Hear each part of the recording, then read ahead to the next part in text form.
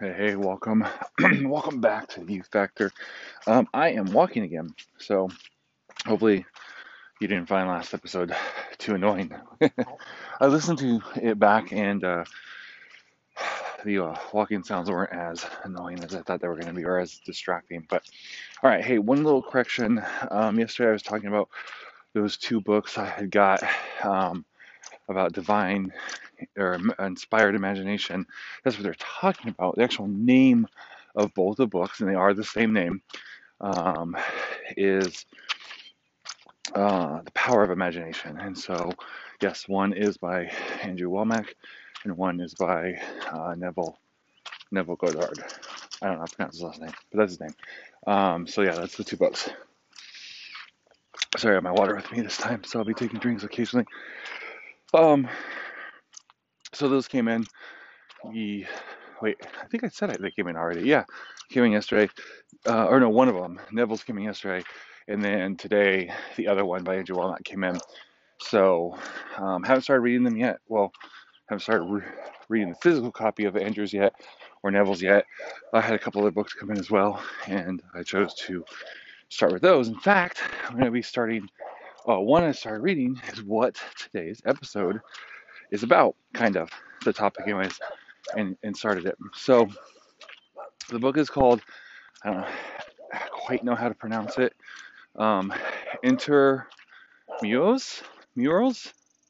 I'm not sure.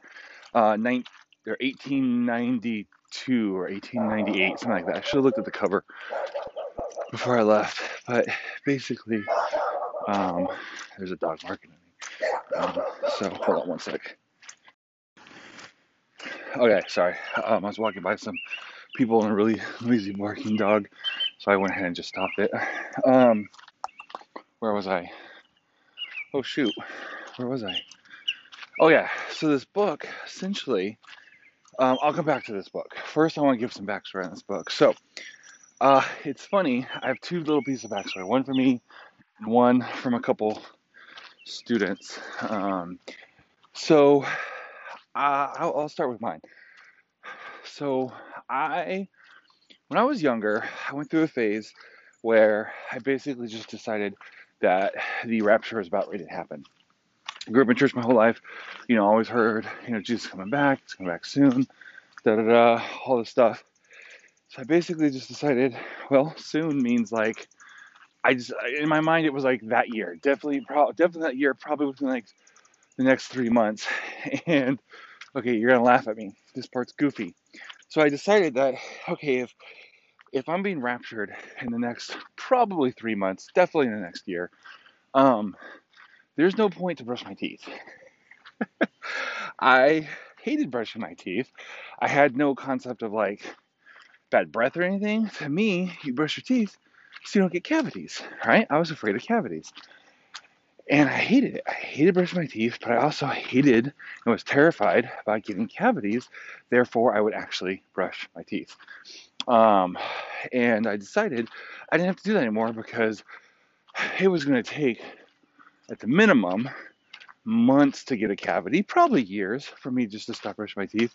I probably wouldn't know about it for at least a year or two. So, I was going to be raptured long before then, long before I'd have to have any kind of drilling or any kind of tooth pain or anything. So there was no point in brushing my teeth. And at the time, I was really into Power Rangers, and we weren't allowed to watch them, so I created my own called Christian Rangers, and I do my own comics and all this kind of stuff. And I would just imagine these storylines. So sometimes I would lay down in bed at night and imagine the storyline. Times like I'd be doing yard work, and I'd imagine these storylines. Yes, my dad had me doing yard work at a very young age.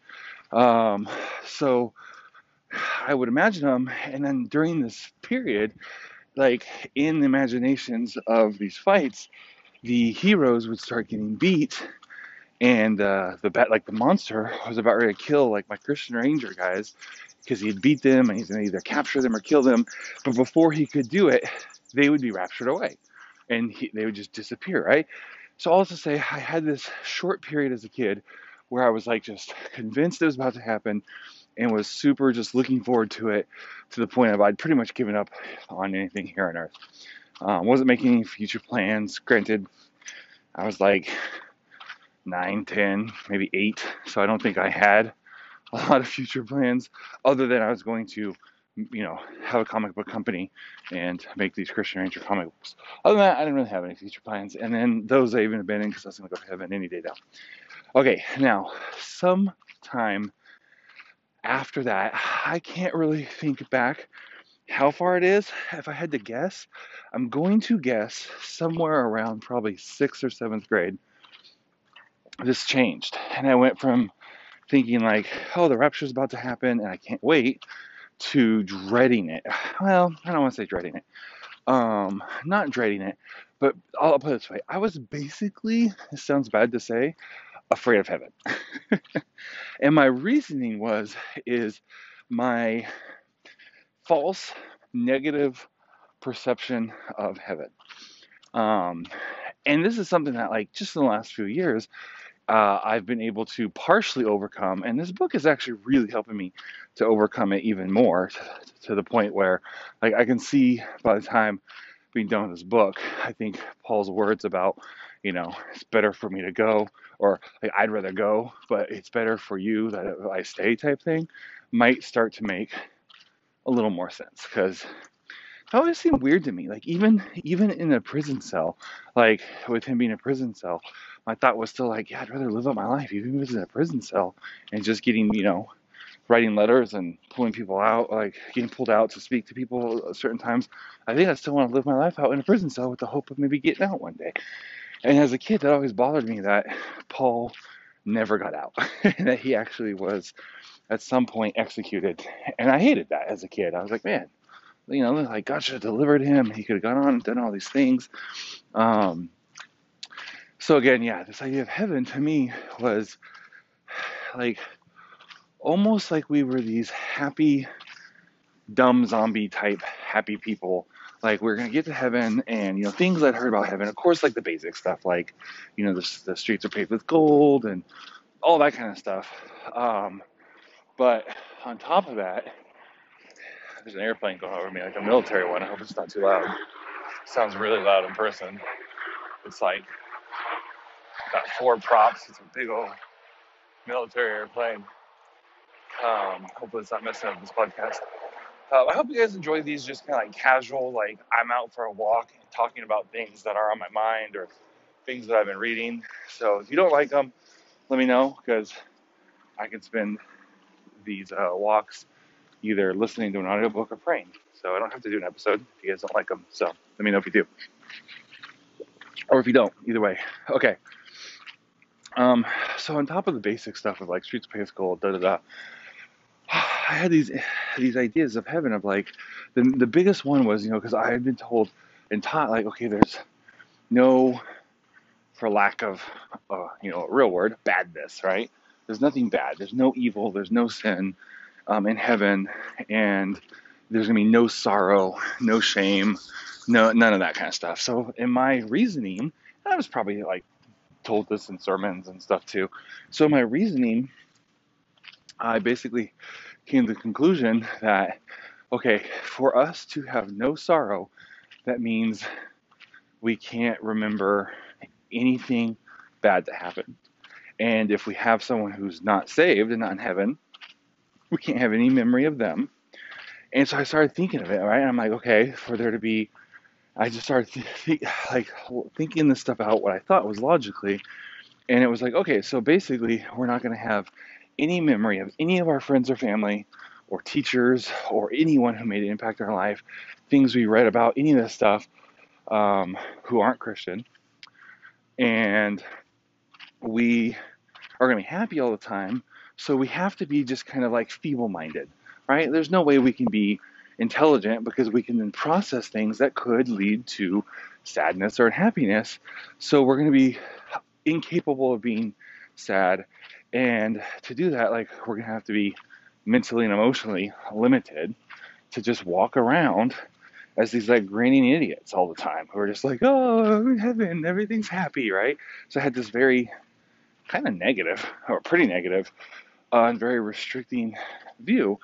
And so yeah, it's something that's kind of always I don't want to say scared, because in one sense it's like, I can't wait to go to heaven and everything be perfect. But in another sense, it's like, well, I'm not perfect and I like who I am.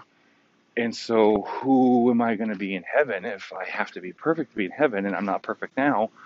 I'm going to be someone else loosely based on me, was my thought. And like, I remember a few years ago talking to my mom, and I made the comment, oh, I should say, for since at least freshman year, if not longer than that, but at least freshman year, I've had this like fantasy of being immortal, right? Like when I was in high school, like the vampire stuff got really popular, Buffy the Vampire Slayer, which I didn't really watch. I saw episodes, I didn't really watch it, but then like Angel was a spinoff, and I definitely watched that. And there was other stuff too. Twilight wasn't out yet, thank God. I didn't have to deal with that. But this idea of, hold on, I'm going to see how much time I have left to know which way I want to walk. Oh, I still have a half hour. Okay. So I think I'm going to, I don't know. I'm just going to walk this way. Okay.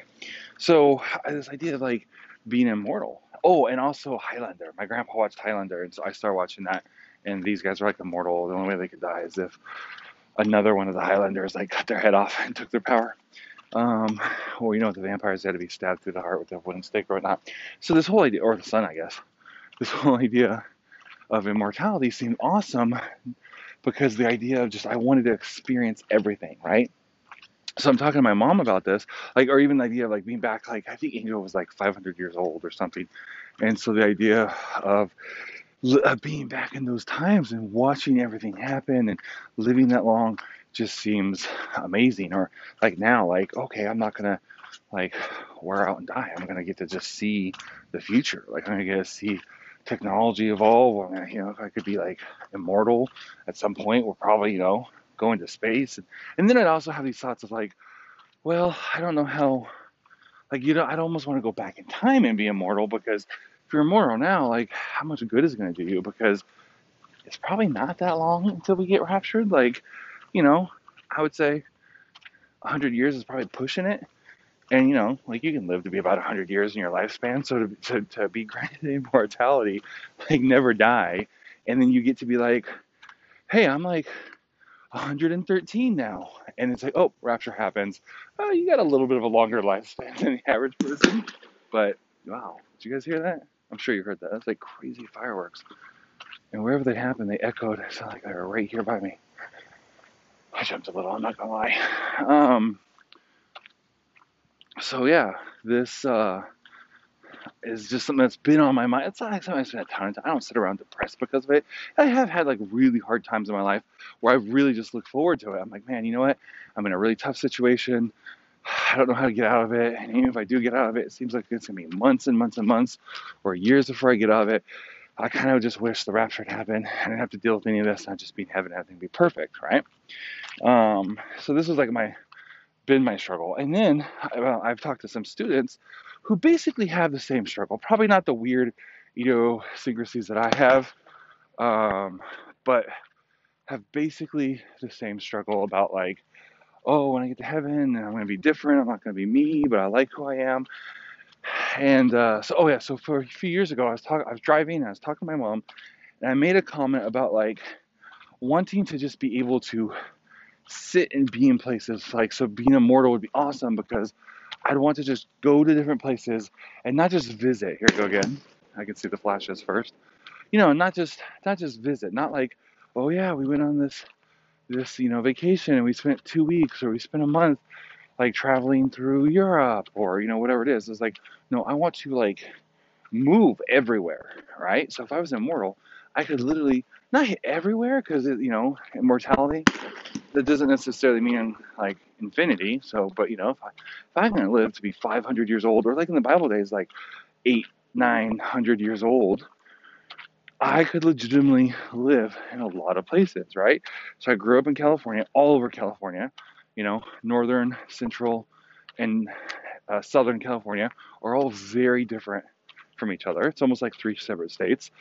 And it was different ways of life living there. And then we moved to Virginia, and that was totally different. Visually looked different. The culture was different. Um, just everything was basically different, right? And then we now live in upstate New York. Again, it's very different. Um, and now that we've been in three places, I can start to see similarities and how certain things overlap and nuances of stuff. And that's interesting. Like, I love the fact that I've been able to have those three places that we've lived in. And because of our family started moving away too after we did, um, to be able to experience other areas. Like Brandy's mom, they moved to Louisiana and spent several years in Louisiana. So for a good, I think, 3 years, we would go out and spend our vacation out in Louisiana. So we go out for Christmas. One year we went out during the summer. My grandpa had passed away. That was up in Oklahoma. So then we did that. But then we also spent time with her mom. And I have family in Oklahoma, so we spent time there. And just seeing the difference, it's like, oh man, Louisiana is like super, super different than any of those other three places I've lived. And just seeing the differences, right? So this idea of like, man, I'd love to be able to just have like either be immortal or like have like a Bible lifespan to where I could go and just live these places. I could go spend 10 years in each state. And then I can go and I can live like each country and just move around the world and be in places and experience places and then not have to be in a rush, right? Like I can sit and I can be like, you know what? I think for the next couple months, I'm just gonna sit and I'm just gonna read books and sit on a hammock and, you know, eat fine cheeses and read books and take naps throughout the day. Like I typically hustle. I'm a hard worker. Like I'm gonna spend this summer just because I've got 1,000-year lifespan, right? Like I've been granted a Bible lifespan, and these are the. I was telling my mom this, right? And she's like, "Well, you're gonna have that." And I'm like, "What? What?" She's like, "Yeah, when you're in heaven, you're gonna have that. Like you're basically going to have all of eternity, and you can do all this kind of stuff." And my first thought, like I didn't argue with her, but my first thought was like, "Yeah, but it's not gonna be the same because like I'm like got like my heavenly body, and who knows what I'm gonna be doing? I'm gonna be like walking around as like a weird heaven person, not like I'm not gonna get to enjoy it the same way I would here on Earth." So you really think about it, that's really a ludicrous thought. It would actually be the opposite. It's like what we would enjoy here would end up being so much fuller and richer there. But I'm getting ahead of myself now. Okay, so now, then, that was that conversation with my mom. I'm doing a lot of backstory here. I've also had conversations with students who basically felt the exact same way. And I had a small little revelation that kind of helped me with that. Um, because about a year or so ago, my youngest son, who maybe it was more than a year, maybe it was like right when he was getting ready to turn 4. He was either 3, getting ready to turn 4. I was already 4. He came to us. Well, I think his mom. We were both there. He crawled up in her lap and said, I'm paraphrasing because I don't remember the exact thing, but basically what he said was, I don't want to get older because I will change as I get older and I like who I am. So therefore, I don't want to get older because it's going to change me as I age physically, age emotionally. I learn new things, new experiences. He recognized that he's going to change and that people change as they get older, and that scared him because he says, I like who I am. I don't want to change. And that struck me as so profound. One, because like seriously, like what 3 or 4 year old is that self-aware? Um, like kids will say, I don't want to grow up, but like to be that was interesting too. I was like, yeah, well, that's my kid. But on top of that, it struck me. Hold on, take a drink of water really quick, and I'll tell you how it struck me. All right. It struck me that like, hey, this is like the same thing that I'm basically saying. I'm like, but I would never, like, if I went back to being like 5 years old, I wanted to grow up. I wanted to get smarter. I wanted to learn more things. So I would never be like, no, I want to stay 5. Or, if you asked me even now, like, hey, would you want to go back and be 5 forever? Or do you want to go back to when you were a teenager and be a teenager forever? Heck no, would be the answer. And I remember talking to some students and I said, look, okay, you're 13, 14 years old, do you like who you are? Well, yeah, that's like the whole point of this conversation is that I'm afraid that when I get to heaven, I'm not going to be me anymore and I like who I am. Okay, fair enough. So you like who you are now. Would you want to stay this way forever in your life, your physical life? Do you want to stay, do you like yourself now so much that you'd want to stay exactly who you are and not change? And they're like, well, no. Like, yeah, I want to grow up. Like, I want to finish high school. I want to go to high school and graduate from high school and, get married and have kids and have a job and go to college. I didn't say those in the right order, obviously, but I'm just throwing out some random things, go backpacking, whatever it is, start a business, be in ministry, whatever it is, right? I'm just throwing out some life experience stuff. And they're like, no, I wouldn't want to be who I am at 13, 14 years old for the rest of my life. I want to, grow and become better. And I'm like, that's the exact same thing. So right now, it's like, now imagine though, like you thinking about, okay, so you're 13, let's say 14, you're 14, you thinking about yourself when you're, let's say 34, you have an idea of what that's going to be like, but you can't comprehend it. You don't understand what it's going to be like. So the same way that you wouldn't want to be stuck how you are for now, and if I asked the 34-year-old version of you, they wouldn't want to still be you. They would want to be the 34-year-old version of themselves, and the 54-year-old version of you wouldn't want to be the 34-year-old version, right? Like, okay, fine, maybe like a 90-year-old version or an 84-year-old version might be like, heck yeah, let me go back to being like, to that. That'd be cool. But that doesn't mean that you'd actually want to stop like that and be stuck like that, right? Sorry, I got a little distracted because I got pulled up. So yes, this whole idea of growing. So in the exact same way that you wouldn't want to be limited in your current mental state, your current financial state, your current educational state, all these things for the rest of your life, it's going to be like that with heaven. You are going to start to grow, you are going to start to mature, and you are going to have whole new understanding. So when you get to heaven, like you're going to like cast off this body, you're going to have new revelations and new experiences, and you're going to be amazed, right? And you would never want to look back and go, hey, back when I was on earth, I really liked who I was on earth. Can I just stay like that, but just be in heaven as the old me? You would never make that choice, right? So hopefully, if you're in that same boat of feeling a little uncomfortable, a little nervous about that, that will hopefully, that perspective will help a little bit, but that's not the main part I want to get into.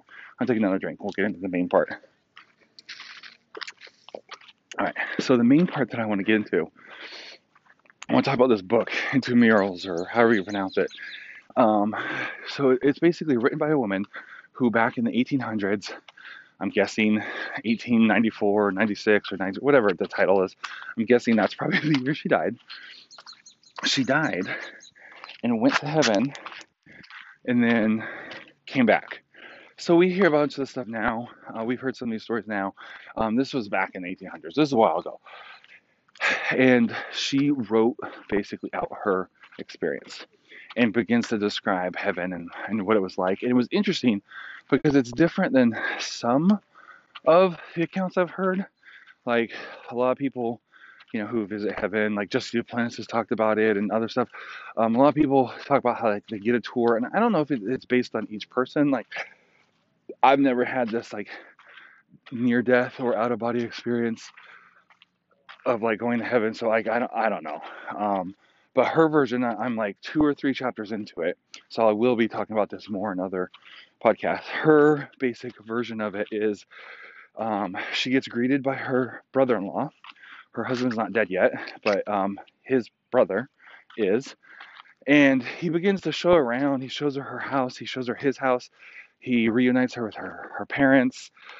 She hangs out with her parents and her younger sister who had died for a little while. And then she goes and she meets an brother, and goes off with her brother. I stopped right about the time she met an aunt that she, like her favorite aunt that she totally loved. And just basically is reuniting people, seeing things, and learning some basics about heaven. And those basics about heaven is what I thought is so interesting. Okay, so let me back this up just a second and say how I heard about this book. As I was listening to a book by Andrew Womack, and he made the comment, like he told the story of how someone gave it to him, and he was after speaking, he was on the road, like he was out somewhere speaking, and someone gave him a copy of this book, and he was going back to his hotel room. He's tired. He just wanted to go back, relax for a little bit, go to sleep. He had to get up the next day, fly home, and then fly right back out to another speaking thing, right? So he goes to just thumb through the book, read a little bit, and got hooked. And he said he read it, the whole book, right? So he's like, forget rest. He read the entire book, got up the next morning, flew home, like got home just enough time to like change, put his stuff down. He flies out to another conference to speak, and his wife picks up the book while he's gone, and she does the same thing. She starts to read it and ends up reading the entire thing. So they both read it in the period of like a couple of days of each other. They talked about it. And he said that they both, after reading that book, it painted such a vivid and such an awesome picture of what heaven was like that they had to actively use their faith to like stay here, like stay here, like, and not be like, all right, God, just take us now. We want to go. We don't want to be here anymore, because they recognize that, okay, look, if we go before our time, that would be better for us. This sounds like the Paul thing, right? But it'd be a little selfish. So instead, we're going to stay here, even though it's hard, because we have a calling and a ministry to finish off. And I'm like, wow, that. Well, I was just saying, wow, that sounds awesome. I'll tell you what I really thought. That sounds stupid. I'm like, what kind of book is going to make you want to literally stop living and go to heaven? This sounds dumb. But I have my little phobia of heaven. So if this book could help me at all with like understanding heaven better, then heck yeah, I want to go read it, even if it's just a little bit. Well, I can tell you, I'm only, like I said, 2 or 3 chapters in, and though I'm not to the point of like wishing I could just go to sleep and not wake up and be in heaven, it is definitely helping with some stuff, and it's painting, I think, a much more accurate picture, but also a much more positive picture, and it's supplanting or digging up and replacing some really negative mindsets and imaginations and ideas about heaven. So the main one, like if I had to sum it up, you're like, okay, all right, I got to go, Pastor Ed. Like, sum us up. What is it? Oh, excuse me. Now I got the hiccups from walking and drinking, apparently. The main thing is just the idea and like conclusion that I'm drawing from listening to this, that like we're not going to walk around as these like half brain dead, happy heaven zombies, right? That she talked about. The one thing she said that was really interesting, and she said, because she kept asking these questions like, wait, this is in heaven, or we have this in heaven, or we do this in heaven, and her brother-in-law would be like, yeah, why wouldn't we? And she talks basically about like, it's interesting that on earth we assume that like as soon as we cast off our physical bodies, we're going to then just get to heaven and basically start over, and like we're casting ourselves off just because we cast off our bodies. She's like, but we still have our spirit, so like our spirit is still going to be in heaven. We're still going to, even though we don't have our physical body, we're still going to have our same likes and interests and desires and that kind of stuff, assuming they weren't like bad stuff. Like if you're an alcoholic or if you struggle with that, you're not going to like be in heaven and still wanting to drink alcohol. Though that is the case with hell, by the way. Like that's one of the things about hell is whatever it is that had you on this earth, you're going to have just insane desire for it. So if you're an alcoholic on earth, you're going to basically spend all eternity in hell just like dying for a drink, basically. I don't mean water, like in the story in the Bible. I'm talking about like wanting beer or alcohol. So this idea that like, look, you're still the same person. Like, yeah, you don't have the same body anymore, but you're still the same person. You're still going to have a lot of the same interests and likes and desires and all that. And that was interesting. In fact, she's talking about at one point, he's showing her, she told us about 2 rooms in her house. He's like showing her house, and one of the rooms was a library, and it was full of all these books. And she's like, "Oh, we have books in heaven?" And he's like, "Yeah." And she's like, "Why, why, why do we read in heaven?" And he's like, "Why not?" And she was talking basically about this idea, like, look, you're not gonna get to heaven and just like be wiped clean and start over. Like she's like, you've spent your entire life growing and learning and developing preferences and all these things. Like that's not just gonna all go away just because you lost your mortal body when you get in heaven. And she talked about different things about like different preferences for taste and flowers. She talked a lot about because again she's from the 1800s, right? So flowers is kind of a big deal back then apparently because apparently everyone had their own favorite flowers. And she was talking about how what am I saying? I'm anticipating going by this noisy fan thing, and if I need to walk wide, yeah, it's running. Okay. And so she's talking about like favorite flowers and stuff. It's like, look, this is your favorite flower on Earth, and this is your favorite scent on Earth. It's going to be your favorite flower and your favorite scent in heaven. You're not going to be like, I love roses, or for like me, I hate roses. I don't hate them. I don't like the smell of roses. I think they're pretty enough. I just don't like the smell of them. So she's like, you're not going to get to heaven, and if you love roses, you're not going to like now magically like some other flower or not like flowers at all. You're still going to love roses. Um, and so that was interesting. And she talked about like one thing that I thought was really fascinating. And again, I can't go into the theology of all of this, right? Because I'm reading her book and I'm like, I mean, how does some of this check against scripture? And so I'm not, by talking about this in this episode, by no means am I saying that everything she said is totally accurate. And, you know, if there's any doctrinal errors or something she said that, no, she's right because she's been to heaven and what we think is wrong and she must be right. And so we have to change our theology. I'm not saying that, guys. I'm not even 100% saying that like everything she says is exactly true. What I'm saying is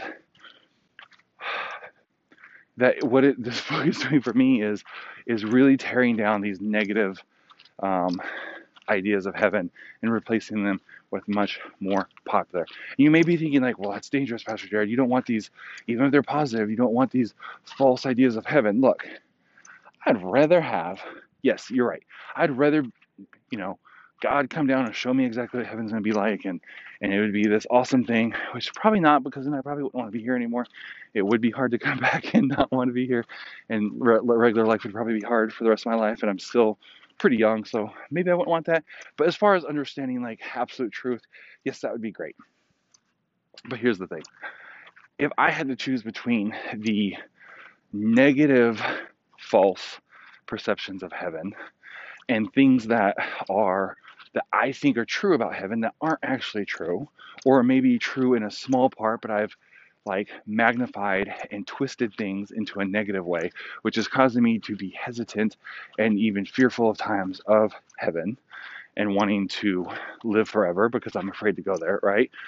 Versus, oh, here's some things that are also inaccurate or maybe exaggerated or slightly twisted, but they're positive things that are going to cause me to be joyous and overjoyed and happy at the thought of going to heaven. I mean, yes, I'd rather have perfect truth, but you know, this side of eternity, we're not going to get that for every little thing of heaven. So I'd much rather have the positive things and then get to heaven and realize the truth, right? And be like, oh, I always thought it was this way, which was exciting. It's actually this way, which is so much better. You know, I'm overjoyed and even more excited because I thought all these wonderful things about heaven, and I got here and I just realized that it's even better than these things I thought. Versus going, oh my gosh, heaven's awesome. Why did I spend? Wow, I basically wasted my life. If I had known heaven was like this, I would have lived my life differently. So, all that to say, I'm not saying like, don't come back and be like, well, I read this book and she said this, and doesn't the Bible say this, or how could this be true? Because if this is true, that would mean this is true. I'm not trying to make this some theological statement. I'm not trying to say this is my theological understanding of heaven. I'm saying this book is tearing down and rewriting a lot of these negative things and negative fears about heaven. That's all I'm saying. And that's all I think that you should use it for as well. Um, okay, what was I saying about that? Oh, she talked about, they're talking about the reading the books and stuff, and she said something I thought was fascinating and really interesting. Is she talked about like people who have spent their lives studying something this side of heaven, here on earth, getting to heaven, and then getting a fuller or a full understanding of it, and then being used to, you know, teach others, right? And that basically becomes, I don't want to say job because job has a negative connotation, but essentially like that's what they now do. And that's how they minister to others and that's how they help others. And I would have tagged this as one of those things that is probably doesn't match up with, what heaven's actually going to be like. Because again, I imagine us as just like frolicking around, just like singing praises all the time. And I'm sure there's going to be a ton of that in a good sense. John Bevere teaches on this, and it was the first time I'd really heard of it, about like the concept of like your late, like what you do, like having a, again, don't want to use the word job, but having a job in heaven, and about how what you do, your works here on earth, the scripture talks about how like they're going to pass through a fire. And if they are things of God, like basically these are things God's called you to do. And I've, if you've been in our Sunday school class, you've heard me teach on this, how they're going to be refined, right? So if God called you, let's just say God called you to be a pastor, and you spent 34 years pastoring, God, that's going to go through the fire like silver or gold or precious metal, and all the imperfections, all the bad attitudes and the wrong thinking and the selfish motives that you had while doing these things, right? Those are going to be pulled out like dross, which is like the bad stuff, the metal, the whatever stuff in like gold and these things that make it less pure and less valuable. And then it will pass through as this pure gift, this purest form of what you spent your life on. Versus if you don't, even if you do something positive, like if you're supposed to, be a business person and raise funds to support pastors and missionaries and stuff, but instead you say, no, I'm going to pastor because that's a noble thing and I want to help people, and that wasn't what you're supposed to do, it's going to be burnt up like hay or straw or wood, and you're still going to make it into heaven, but all those works of all of your life are going to be burnt up. So you're going to barely make it into heaven. It says, as one smelling of smoke. And yes, you're there, but you now have nothing to show for your life, and that's going to be sad. And God's going to have to like help you through that and comfort you through that, right? So John Bevere has this whole teaching where he goes and talks about having like a position and a job based on what you did. Hold on, I'm gonna take another drink. And how we're not going to just be mindlessly floating through eternity, but we're going to have stuff to do and we're going to love it and enjoy it, right? And she made the comment that, and that's part of like the whole reward thing, right? Like, it's not just like, well done, but like the reward for what you did on earth, you get a better position there in heaven, right? And I thought about this too. But she made the comment like, what'd she say? No, I forgot. Dang it, I gotta stop cutting myself off. But she talked about how, oh man, it was a good one too. Anyways, I can't remember, but essentially, yeah, this whole point of like, you're still going to be you in heaven. It's just going to be a perfect version of you. There's still going to be lots of things there that like we think are just here on earth. Oh, that's what she said. She said, try to think of how she said it. That people are going to get to heaven, and be shocked at how closely. Now, some of you aren't going to like this. Some of you, if your parents hear this and they're old school from church, they're going to feel like this is sacrilege or blasphemous or something, but I'm going to repeat, what she said. She said that we're going to be shocked when we get there at how closely tied heaven and earth actually are. Now, not as in they're the same thing, right? So let me explain this, but in the fact that they're closely tied as in earth is just an imperfect, I don't want to say an imperfect version of heaven, but it's going to have similarities. It's not like it's this completely new thing, right? It's not completely different and a completely different set of experiences that there's similarities. So we like to write and read books here on earth. That's going to be happening on heaven, just like I said, at a higher form and at a higher level. So I was joking with my daughter on the way home. I was like, man, if I was an author, I feel like I'd be like, all right, hold on. Give me about 10,000 years. Okay, after you do the whole introductions and you spend time in the presence of God, and it's like, okay, it's time to start doing some work. It's like, okay, hold on, give me about 10,000 years. I want to go study everything that I used to be an expert in on Earth. I want to rewrite all my books and write better heaven versions of them with a better understanding, right? And so somehow heaven and earth are much closer related, and how the things you do here on Earth have a much bigger. Now, this part was both exciting and convicting and kind of terrifying. About you have a much bigger role on your eternity in heaven.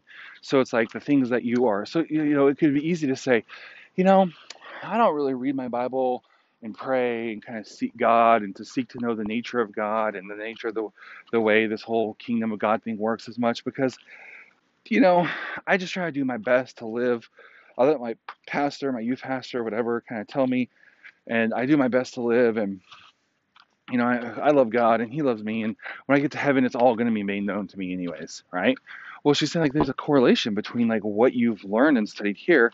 And the one example she gave is she was talking with her parents, and someone came in and was like, said something to him, and he had to go. And it's like, oh, I'll be back soon. I got something to take care of. And so he leaves, and the mom, she's asking her mom, like, oh, what does he do? Like, what is his job? Like, what did he have to go take care of? And she's like, well, what your dad does is all right, sorry, my timer went off. So I got lost track of time, and I'm like way further from my house than I should be. My timer's done. So, man, I'm walking for nothing now. Um, so what your dad's job is when people get here who basically didn't develop themselves at all on Earth and get here as like barely getting to heaven. And she gave his specialty, I guess, was working with like deathbed confessions. So, people who never lived as a Christian, never developed their spirit, never any of that kind of renewed their mind, really developing their spirit with, none of that. Then they get to heaven and they're like infants spiritually, and they have to be built up step at a time, and that is his job. Is he goes and he works with them. So it's like you spent your whole life not as a Christian, you're on your deathbed, someone leads you to the Lord, you get saved, you get to heaven, and he works with them, right? He to develop their spirit step by step to get them like to be basically, I don't want to say a full citizen, because then you're going to be like, oh, there's a caste system in heaven. That's not what I'm saying, but you get the point. Works with them to develop them to the point of spiritual maturity that they need to be in heaven. Um, and she talked about how the reason that's his job is because that's what he's so good at, because he spent his life as an evangelist. And so he spent his life like converting people over and training them up on this world. So that's what his job is there. It also gave the example, not as much detail, so I want to say that one first, but it also talked about how her brother-in-law, at one point, he had to go too and turned her over to the parents. And they basically were talking about something, and they're like, we don't have, oh, they were asking her a question about something, but then they basically said, we don't have a ton of knowledge about that. Like God basically gives us the knowledge of it as we need it. They said, your brother-in-law actually knows more about that. He actually has a lot more insight to this stuff than we do, because what he does, he spends a lot of time in the presence of God and ministering in the presence of God. So because of that, he actually has a lot more knowledge about certain things than we do. So we can't answer that question for you, but he might be able to, if you will, because of his position. She didn't say what he did in life to like get him that like higher position, but like I read this thing and I'm like, oh my gosh, like I'm not even done with the third chapter, and already I want to completely change my life. First off, like I mean, never going to ever be nervous like on an airplane again, or if like, oh, this car's coming by. Like, you're nervous, like, oh, well, what if a terrorist came in and like shot this place up while I'm in here? Like, that was a legitimate, I've had students who that's been a legitimate fear. First, I'm like, oh, that stuff goes away, because it's like, look, I'm going to do my best to like work hard and provide for my family and get my family set up in case something did happen to me. Like, I don't want to. I want to be here for them, and I want to like live my full and best calling here on life. But your plane crashed or something happened, it's like, okay, that's not at all scary anymore, because heaven sounds so amazing. And on top of that, like, it makes me want to go, okay, I need to, like, that's going to change the way I actually live my life, knowing that direct correlation and how those play into each other. I'll wait for this car. Okay, I got to really quick just say, we just had this crazy storm, and there's like trees, like huge branches just falling everywhere.